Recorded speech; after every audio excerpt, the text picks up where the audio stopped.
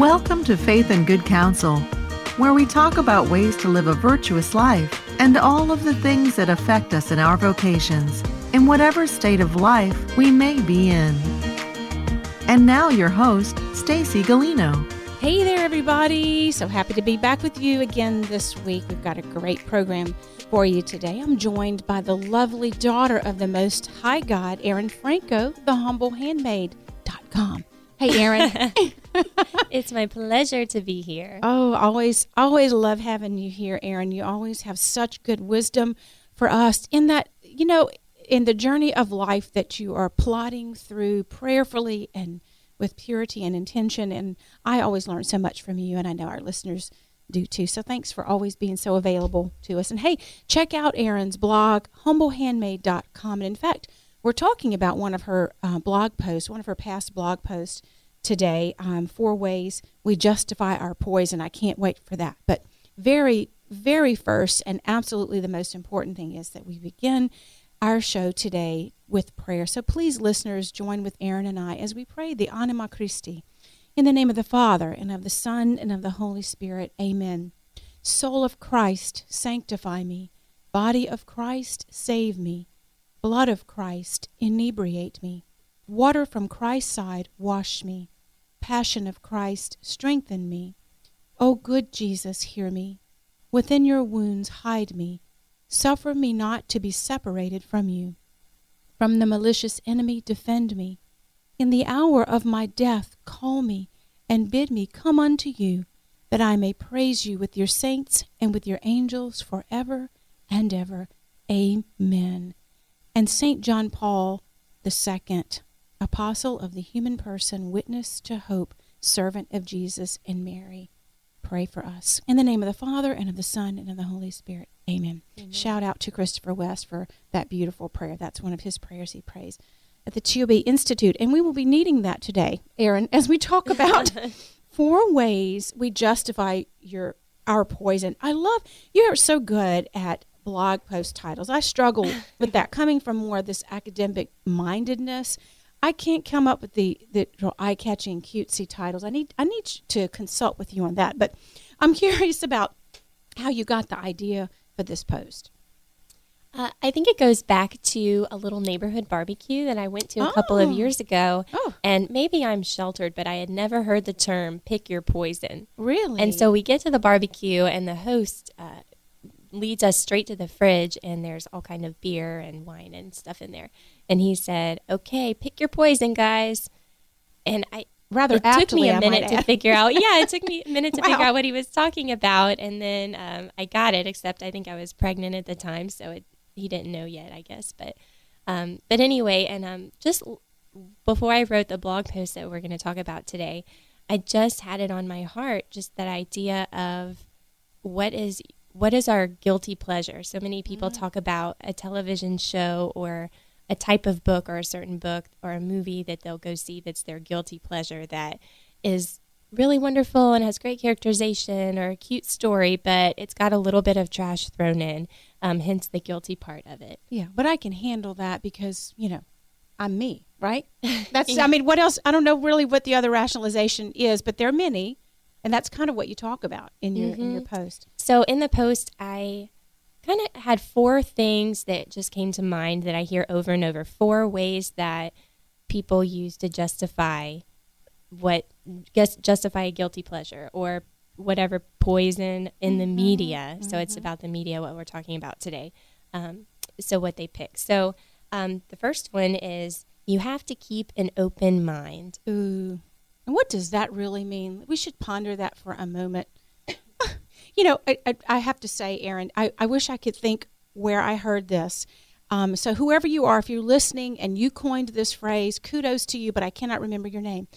At the moment, I'm so sorry. I'm having one of those brain cramp moments.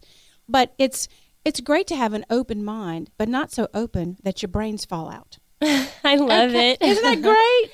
I think it's very apropos to what you're about to talk with us about. Well, I think that one of the main problems with the idea of you have to keep an open mind is that you end up not being steadfast about anything. Right. And not having any kind of criteria for what you are not going to let in your mind. And what you let in your mind, just like the food we eat, it can make you sick, it can hurt you, or it can nourish you. But it's either good for you or it's not good for you, right? Yeah. And then you're talking about objective truth versus that keeping an open mind kind of feels to me like, the moral relativism. I'm okay, you're okay, everybody just do what you want to do, and we're all going to be happy and prosperous and progressive, and doesn't quite work out that way. With our open mind. With our open minds, that our brains are falling out. Yeah. I really feel like, in particular, I like to call it the catechism of our culture, because it's what we grow up hearing. In the catechism of our culture, having an open mind is you don't have any criteria for what is good for you or bad for you, because there is no good or bad. It's just what's good for you. It's that moral relativism. Right. And so in the post, I kind of just briefly go over a recent movie, 50 Shades of Grey, where I had an encounter with an acquaintance of mine who really got kind of forceful about saying, Aaron, you need to go see this movie. You just got to have an open mind about it, because the main character in the movie has sexual tastes that tend toward torture, pretty much. Right, absolutely. It is definitely sadomasochism. Yeah, very disturbing stuff. And anyway, but she said, but you don't understand. He had a terrible childhood, and he's so sad and messed up inside. And in the end, she saves him. So that makes it all better, right? Yeah. Kind of the idea of the conversation. And that it's a little bit, and I'm just, these are my words, but it's a little bit patronizing to you that you make a choice based upon what you know about your faith and good morals and virtue to actively choose with purity of intention not to view. And those types of movies and books and magazines, really, to me, as a person who really cares about the human person, but also with the psychiatry and mental health background, I see this avalanche of normalizing pathology, and it really concerns me. It really, really does. And it truly damages our hearts and our minds very insidiously, and kind of in an incremental kind of way. Mm-hmm. And so this is why we talk about these things, And actually, another thought to go along with that I had was that anything in the media or anything that makes us sympathize with evil, justify evil, should be suspect to us. Right. And just seeing in this acquaintance of mine how she sympathized with him, and she had been duped to glossing over all of this other visual awful things that she had ingested to feel sorry for this character, who, by the way, is a fictional character who was put on screen, and the movie was made to be an experience in such a way that money would be made for somebody, so it's not a real person. And I do want to make the point that a person, a human being, a real person who's alive, we should have great compassion on them. But for a fictional person in the media, that's not something I think that we're called to do. Right. Folks in the media have a very deep understanding of, I think, psychology and human emotion, and what is going to impact us in a certain way, one way or the other, or with all of those shades of gray, if you will, and have us, it does change our behavior. It changes our thoughts. It opens us up or closes us up to other things. And so I think there's great power that is utilized to make money and to change culture. Really, there's quite an agenda out there on a number of fronts that media, quote unquote media, uses. We use media here to teach truth and to teach virtue and to teach what our faith teaches. So I guess you could say we have an agenda too. Yeah. And may I make one other note? I have great compassion. This is why I chose the field that I did. Great compassion on the human person. And so many people have had horrible childhood experiences, traumatic things like you can't even imagine. But that does not excuse the subsequent behavior. When you become an adult, you need to get some help so that you don't repeat these patterns on other people. It does not excuse the behavior, just because that's a really slippery slope if you think about it. If someone is assaulted in some way, always, you can look back at a childhood experience nearly always and see a lot of trauma in the perpetrator's experience, usually. But that does not excuse the choice to harm another human being. Absolutely. I'm just saying. Okay. Did I digress too far off the mark? Excellent point. So, yeah. So I think another way that we justify the different poisons in the media that we choose is kind of the excuse that you can't throw the baby out with the bathwater because the characterization is so good, the production quality is so good, the prose is so beautiful, whatever it might be. So we're going to sugarcoat the evil. It's like the spoonful of sugar helps the medicine go down. Yeah. Aww. And I think Stacy can probably speak to this, but I think what that does is we say, I don't mind a little bit of trash in this because everything else is so good. And that adds up to really desensitization to things that are not of God, what's not good or holy or rightly ordered. Absolutely. You take it's called incrementalism. It's used in politics and every other facet of life, a little bit here, a little bit there, and before you know it, you're so far away, you have no idea that you're so far away or how to get back. Mm-hmm. And we pride ourselves in thinking, I can handle this, I can handle that. That doesn't disturb me, that doesn't affect me. And that would be just what I said, pride. And that comes from the evil one. And we then if you believe in the evil one, okay, and he is real, we know that he is real because he is prowling, and you give him a toehold. And then you give him a foothold, which is a little harder to get away from him. And then you give a stronghold, and he has you by the neck. And so you can't allow him in. It is all or nothing. You cannot allow him any aspect of you because he will invade and make consequences for your life and for your soul. And so I have a lot I could say, Aaron, but I know you have more to say, and I don't want to. It's Humble Handmaid Day, not Stacy Galino Day. So I want to hear what you have to say. You're too much. So I think just right on the back of that, I think one of the devil's sneakiest tricks is sneaking something bad into something that's otherwise pretty good. Yeah. And I mean, how many movies have we seen that are adorable, cute movies? They've got the one scene. Ooh, you know what? That's a really good moment for us to take a little break and kind of leave a little tease there for y'all to stick around with us here on Faith and Good Counsel. We're talking today with Aaron Franco, the Humble Handmaid, about 4 ways we justify our poison. And don't we all do that? We make those rationalizations. Stick around. We'll be right back. Hi everybody, I'm Paul Maneri, coach of the LSU Baseball Fighting Tigers, and I have a serious pitch for your consideration.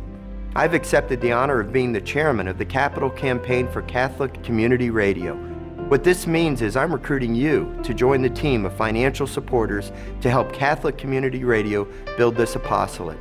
By making your monetary commitment, this will help increase the reach of Catholic radio with the traditions of the Catholic faith and the life-changing message of Christ's love. Presently, this nonprofit work of faith is reaching Southeast Louisiana and the Gulf Coast with AM radio stations in Baton Rouge and New Orleans. However, the need for new broadcast equipment is urgent.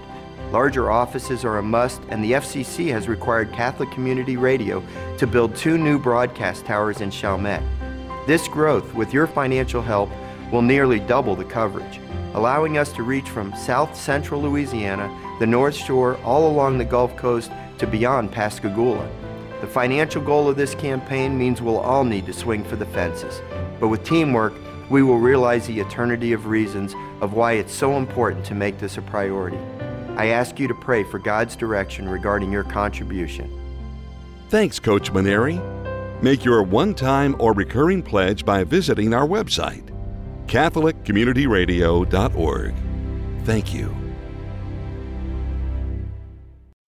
Hello, this is Jimmy Sagers.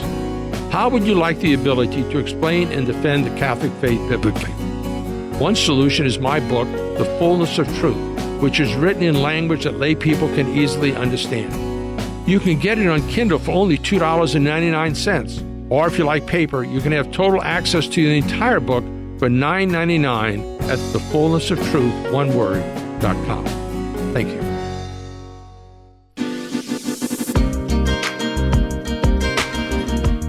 Welcome back, everybody. This is Faith and Good Counsel. I'm Stacy Galino.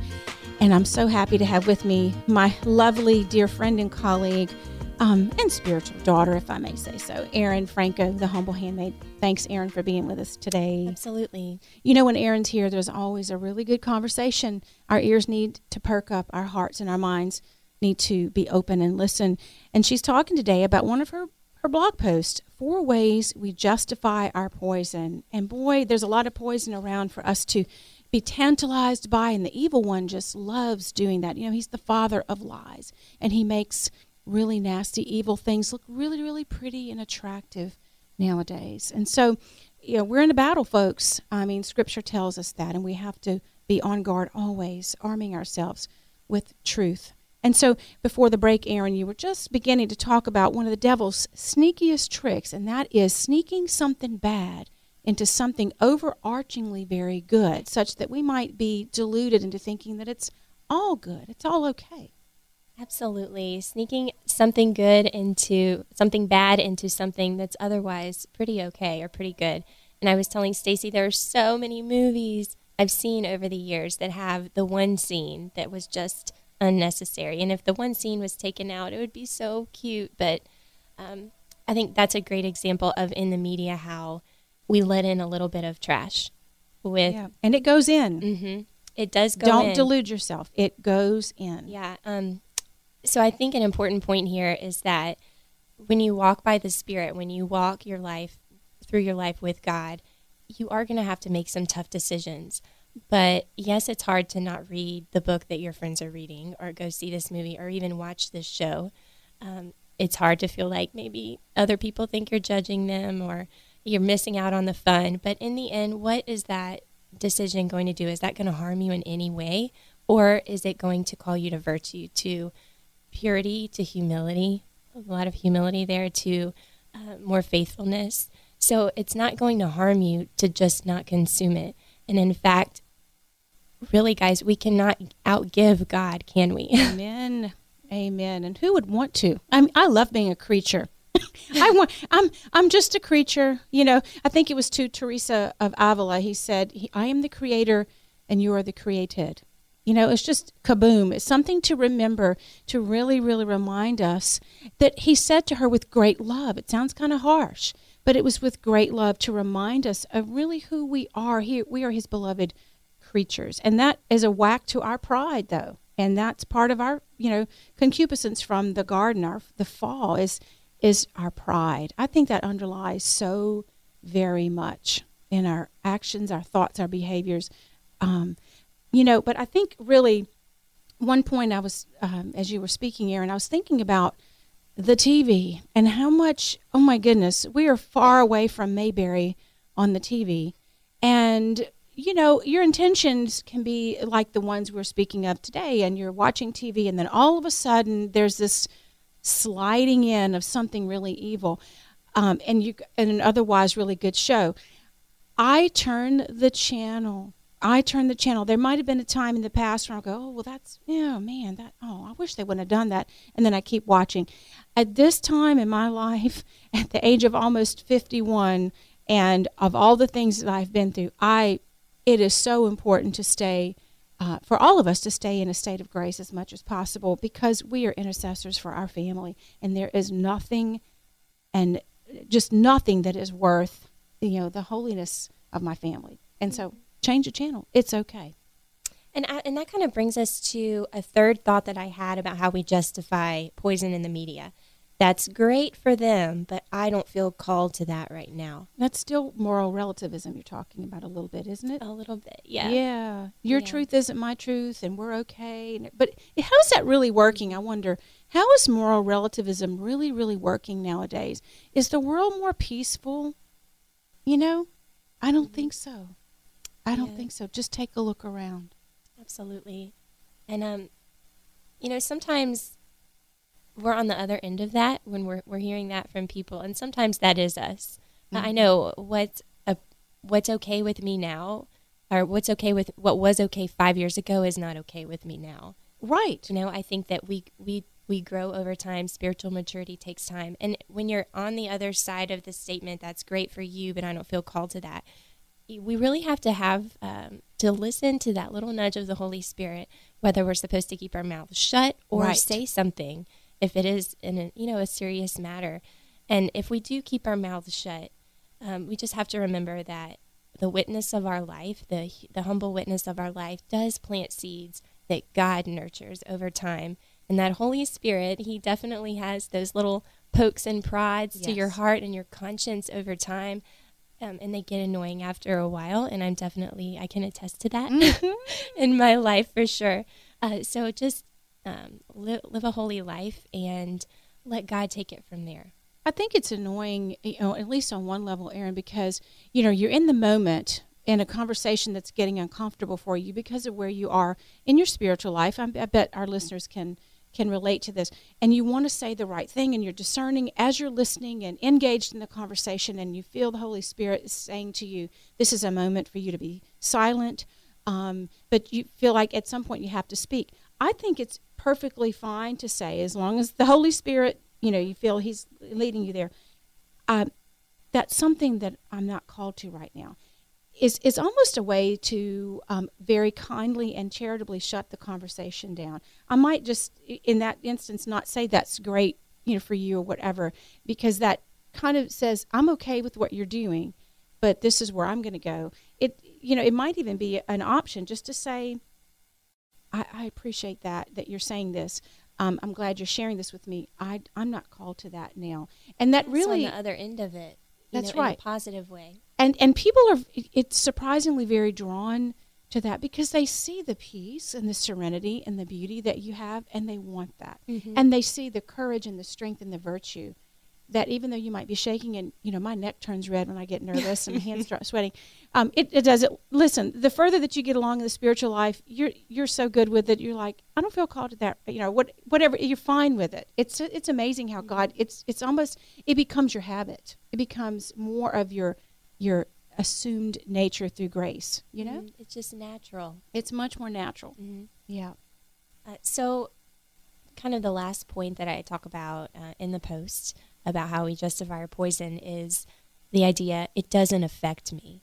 And you definitely have people where they're just from person to person where violence or it's something that you see is going to be more scandalizing to one person than to the next person. But in the end, where we have to really have a heart-to-heart with ourselves and say, am I kind of getting desensitized to this? Because there's a point at which, we don't come out of the womb desensitized to an hour of gore on the television screen or the movie screen. We don't come out of the womb being okay with watching, an intense, intimate encounter on the screen or even in a book or reading that in a book. So to say it doesn't affect me is very interesting. And one thing that you can do, dear listeners, is to look at the fruit. If you say it doesn't affect me, look at how life is going for you in a very real way. And, you have to be willing to assess the roots of certain issues that are going on in your family or in your own heart, in your marriage, in your relationship individually with your children, and really, really look. There's just a plethora of evidence-based research that shows, for example, violence, we're desensitized to it, to the humanity of the person who is being harmed. And there's a relationship between violence that we see on the television, in the movies, and in books, and violence that happens in real life. So that's just one example of, you can't say it doesn't affect me.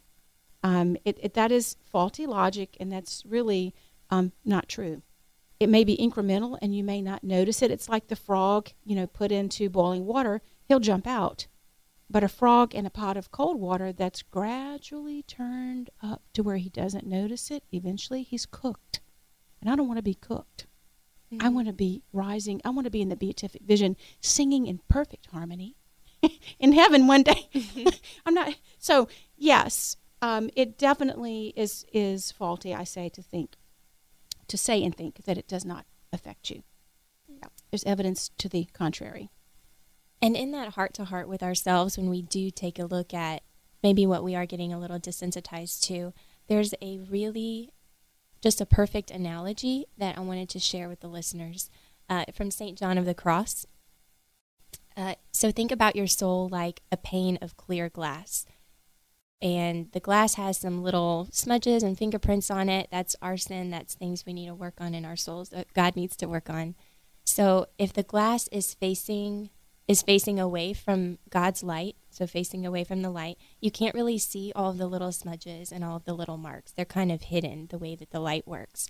But when you turn this clear pane of glass directly toward the light of God, when you're facing him, you can see every little mark on there.